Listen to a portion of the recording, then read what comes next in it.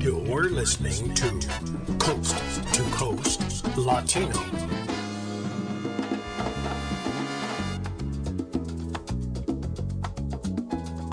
Listen to this tune for just a little bit and see if you can guess the song.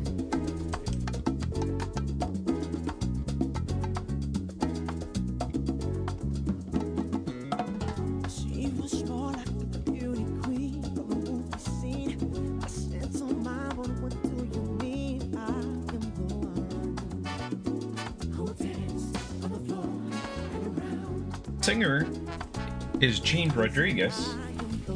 The song was obviously Michael Jackson's Billie Jean. In 2015, a young man by the name of Tony Zucker, a student at Florida International University, Peruvian, by the way, really enjoyed Michael Jackson's music, and so what he did is he rearranged an entire set of songs of Michael Jackson's and created this project called Unity, the Latin tribute to Michael Jackson. If you get a chance, check it out. It is available on iTunes. It's also available on YouTube. You might want to check out some of the videos there. But let me tell you, the music is extremely enjoyable, and the arrangements are just absolutely amazing. Good morning. This is our Wednesday edition of Coast to Coast Latino. My name is Adrian Perez. I am your host. We are going to be covering quite a number of things, especially because so many things have changed since this past Friday, the last time we were with you. In addition to that, we're going to talk about COVID-19, which is, again, wreaking havoc across the United States. We're brought to you by the Vida de Oro Foundation, a 501c3 nonprofit dedicated to the arts and enhancing the community. The Vida de Oro Foundation, over the last few weeks, has been involved in giving away food for the many, many people who are struggling out there. In addition to that, they've been giving rides to individuals who can't get out to pick up a box of food. So they've been doing some wonderful things. We're also brought to you by U-Haul.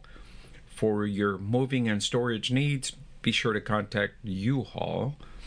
And we're brought to you by OIC Tax Services. OIC are experts in dealing with the IRS. So if you find yourself in trouble with the IRS, contact OIC Tax Services. Check them out at oic.com.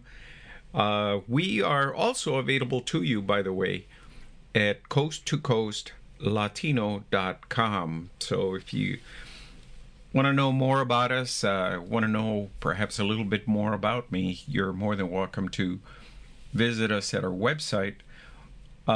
We also have a Facebook page called Coast to Coast Latino in the groups side of the house. And let me tell you, we post articles about Latinos from across the United States on a daily basis.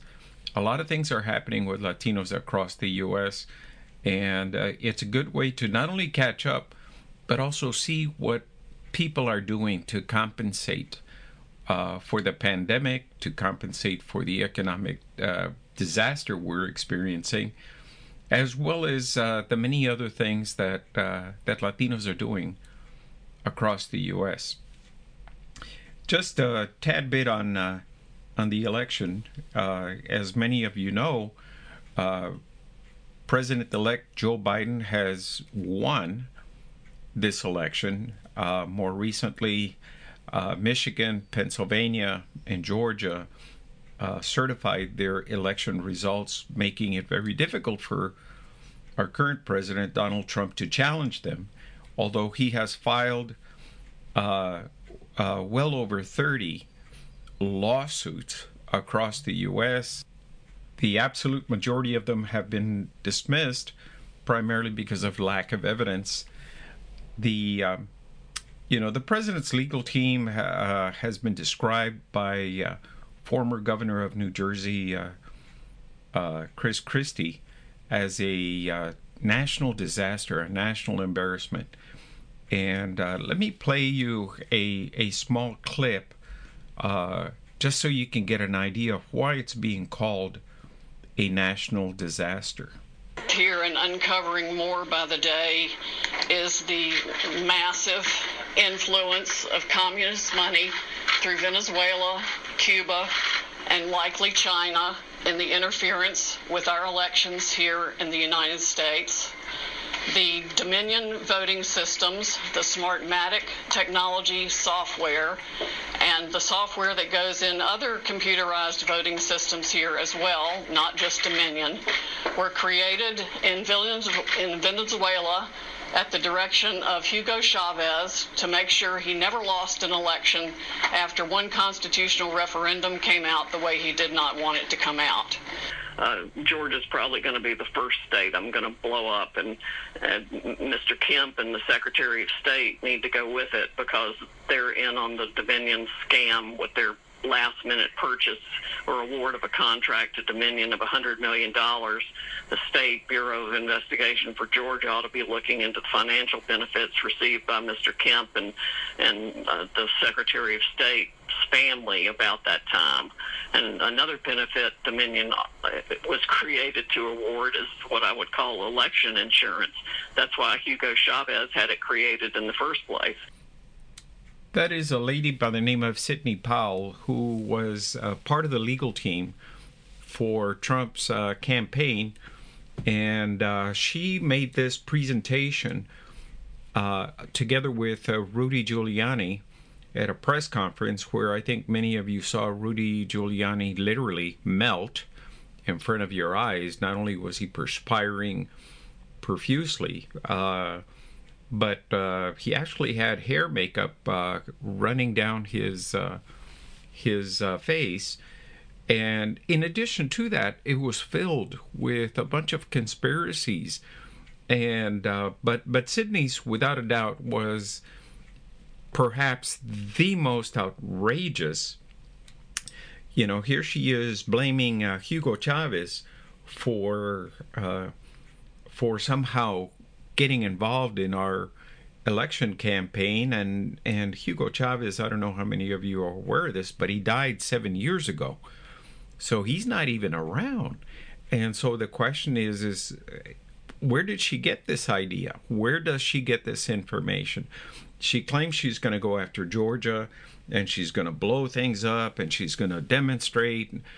And anyway, so it got to the point where it was so outrageous that President Trump decided to have her fired from the legal team. And so 2 days ago, Rudy Giuliani came out with a press release that said she is not a member of the legal team, the president's legal team, therefore she is practicing law on her own. Well, again, here we are. We are just days away from this election being formally certified, where members of the Electoral College are going to be meeting, and they will be doing the final vote, where we believe that, without a doubt, Joe Biden will be elected president of the United States. Some of us also know that President Trump, deep down inside, is recognizing that he lost the election, although he won't concede, and he probably won't agree that he actually lost.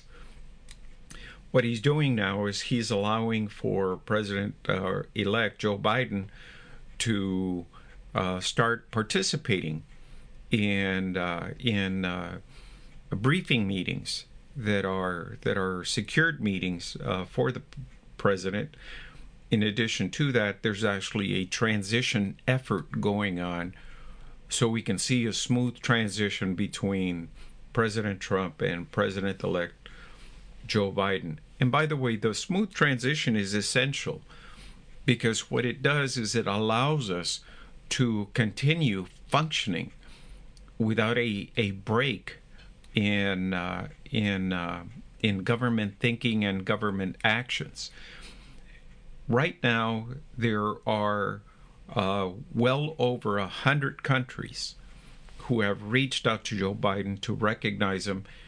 And many of them, believe it or not, are telling him, hey, we absolutely can't wait to work with you because we need you guys back.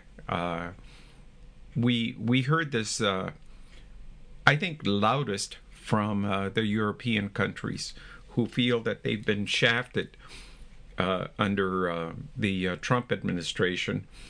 Up to a certain extent, we also know that China is looking forward to working with a President Biden because of the terrible relationship that they have with President Trump. So big changes are coming. I know some of you, after the election, celebrated, and I know some of you also feel this great relief because now we're all actually going to all start seeing some significant changes, some effective public policy in order to start addressing the many things that the United States is facing. The biggest one, of course, is the world pandemic of COVID-19.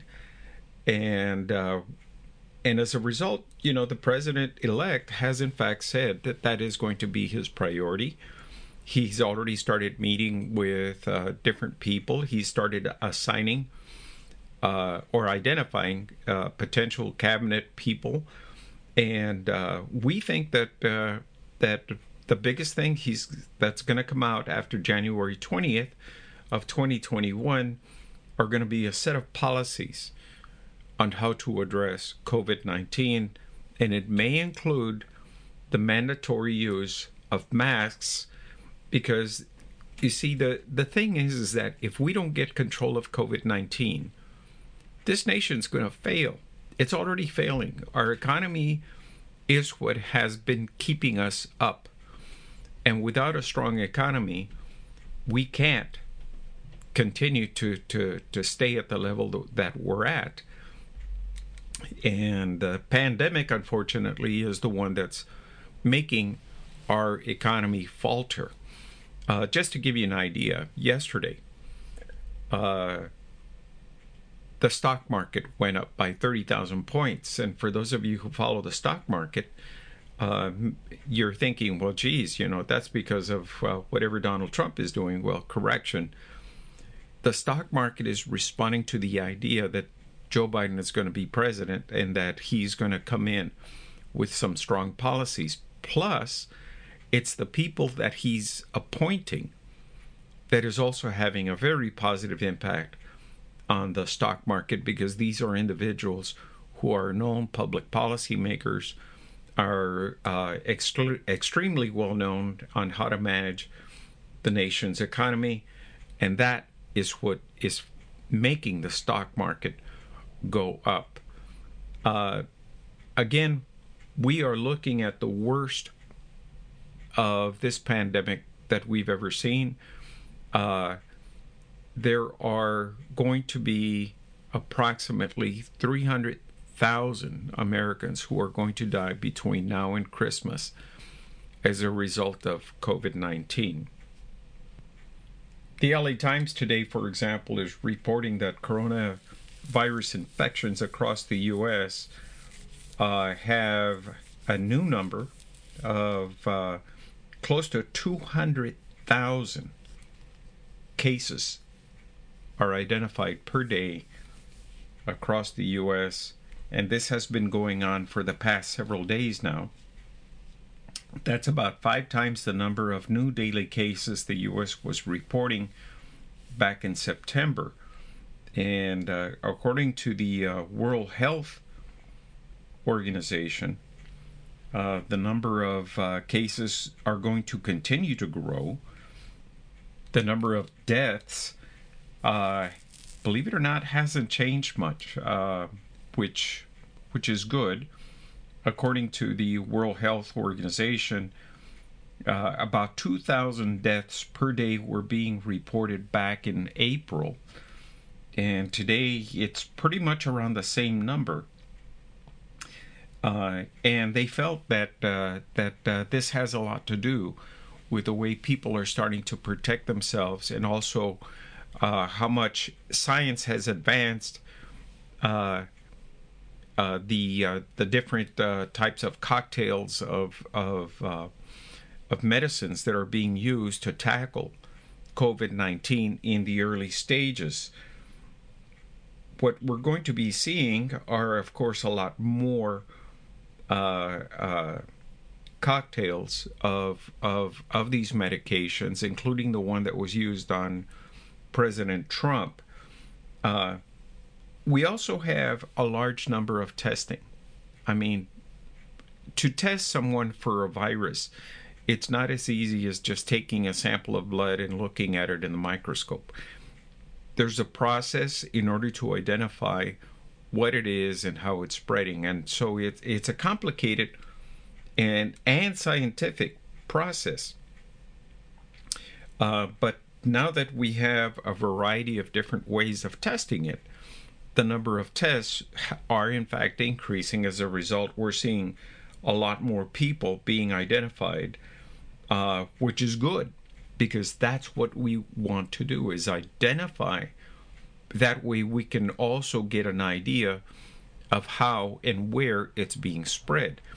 In the United States, it's primarily the rural states that have been spreading it the most, not the urban states, not the ones with large cities like New York, Houston, Los Angeles.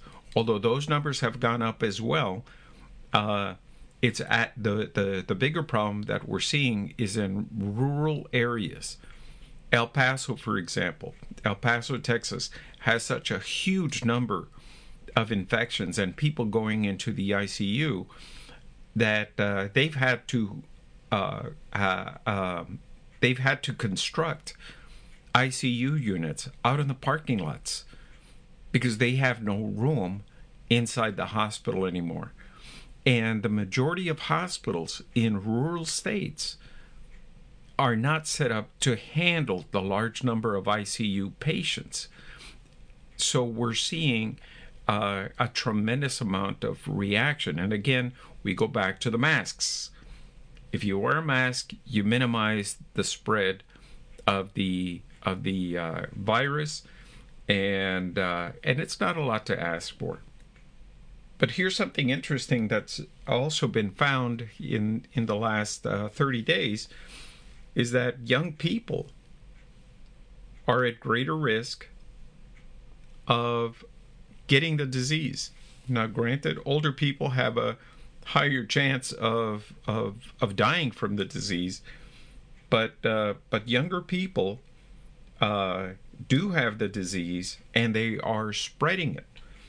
And they are spreading it so much that there's a concern that because young people are going out, drinking with their buddies, etc., and they take off their mask or they don't wear a mask, and as a result they're spreading the disease, that California has put a restriction on when people can go out. They are actually putting a curfew between 10 p.m. and 5 a.m. to try to keep people from going out, getting drunk, and spreading the disease even more. And of course, there's a backlash. There's a lot of businesses that are coming back against the Governor Gavin Newsom of California and arguing that that's going to kill their business. Well, the question is, do you kill your business by protecting people, or do you kill your business because of lack of people? And understand that a lack of people is going to happen if COVID-19 is not brought under control, and we reduce the number of people ending up in ICU. And yes, younger people can in fact end up in ICU. We have nursing homes that are better prepared than ever before, but we still have the spread of COVID-19 in nursing homes. And of course, many of you are aware that nursing homes not only have people that are aged, but also individuals who have underlying circumstances such as diabetes, even cancer, and other illnesses. And as a result, they find themselves in a nursing home. The spread was especially dramatic, if you will, in nursing homes at the beginning of the pandemic. Now there's a better understanding, and as a result, things are improving in nursing homes a little bit. And then, of course, probably one of the reasons why there's a rise in the infections is that hospitalizations are weeks behind because there's no space. And because there's no space, understand that we are looking at ourselves. We need to look at ourselves to protect each other. And when you look at the different articles coming out from across the U.S. Regarding Latinos and COVID-19, we have a problem. We are not only getting infected at a higher rate, but we're also dying at a higher rate. So we need to address this. We as Latinos can do a lot of things, but the main thing that we can do is refrain from large gatherings, and I know that's very difficult in our community. But we also need to wear masks. We need to wash our hands on a regular basis. And we also need to keep social distancing. And it is hard. But we've got so many new guidelines because those guidelines are being modified on a regular basis. And I know some people are going, yeah, but they're inconsistent throughout the United States. They're inconsistent because of political philosophies. If we all followed the same rules, you'd find out that we could be all consistent. But political ideology has come into play. Okay, and I keep telling you folks, this is not a Republican issue. This is not a Democratic issue. It's not even a communist issue. It is a pandemic that is wreaking havoc across the United States, across the world. Europe has seen a tremendous uptick. China has seen a tremendous uptick. And because it's wintertime, we're more indoors, which means the possibility of spreading the virus increases dramatically. And I know some of you are asking very basic questions like, when's this going to be over? It's not going to be over until we take full control of this virus. But we can't do it if we don't all go along with the strategy, with what is being asked of us. And just to give you an idea, back in March, the state of California decided to issue stay-at-home orders. Now, that was a very significant thing because in California, you know, the most populous state in the United States, and also the fifth world's largest economy, to stay at home meant we're going to take all kinds of hits. And we did. And we have. The impacts have been significant, especially on small businesses. And for those of you who don't understand, when a small business has to shutter their doors, it also means that a group of people have been laid off. You multiply that by several 100,000, and you'll see the economy start going down the tank because the amount of money that should be circulating is not circulating because no one's going anywhere. Now, that's been good for Amazon, by the way. And for those of you who don't know, Jeff Bezos is not only the richest man in the world, but he's far, far ahead of the guy in second place, which is Elon Musk and Bill Gates. So when we start talking about stay-at-home orders back then, we knew that there was going to be a significant impact on all budgets, and that includes local governments. Today, it's a little bit better because it's not as restrictive, but it is an option for governments to think about in order to get a handle on the spreading of this disease. So stay at home may be something that you already are tired of and you don't want to deal with anymore. But again, if we don't get control of this virus, if we don't get control of COVID-19, this thing is going to be continuing on to 2021. That means no more gatherings, no more concerts, no more going to the movies, no more of this, no more. I mean, it could turn out to be even worse than what we're already seeing. And what are we seeing? Well, we're seeing the tremendous impact that it's having, negative impact that it's having on small businesses. And let's talk about small businesses across the Southwest and in big portions of large cities. Those small businesses are Latino owned. So what we're talking about are Latinos who are losing their livelihood because of this disease. And we, as non-business owners, if you will, we have a responsibility of ensuring that our businesses continue. And some of the small businesses are figuring it out, so they're reinventing themselves. That includes going online, selling products via online. But if you're a restaurant, how do you survive? Well, some of them have created outdoor dining areas, which is great, but it's wintertime, and if it rains, etc., it's very difficult to serve anybody because nobody's going to show up at your front doorstep looking for food. So there is a need for us to be a lot more creative, and I'm calling out all marketers especially. If you're Latino, or even if you're not Latino, but you're concerned about the small businesses and the growth of small businesses and you're a marketer, I'd like to ask for you to drop your rates, your hourly rates, and start offering services so we can help our small businesses get back up and have a good, positive economic impact somehow. Just to give you an idea, as a marketer myself, I went out and I spoke to a couple of businesses.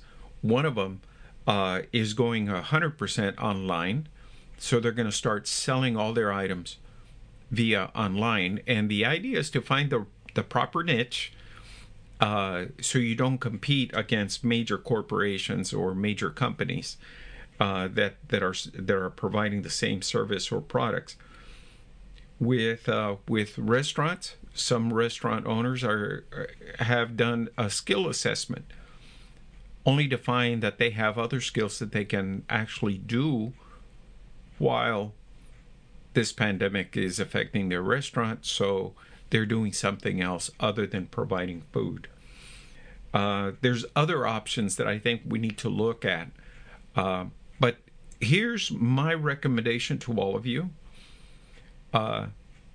Shop small, beginning with Black Friday all the way through the holidays.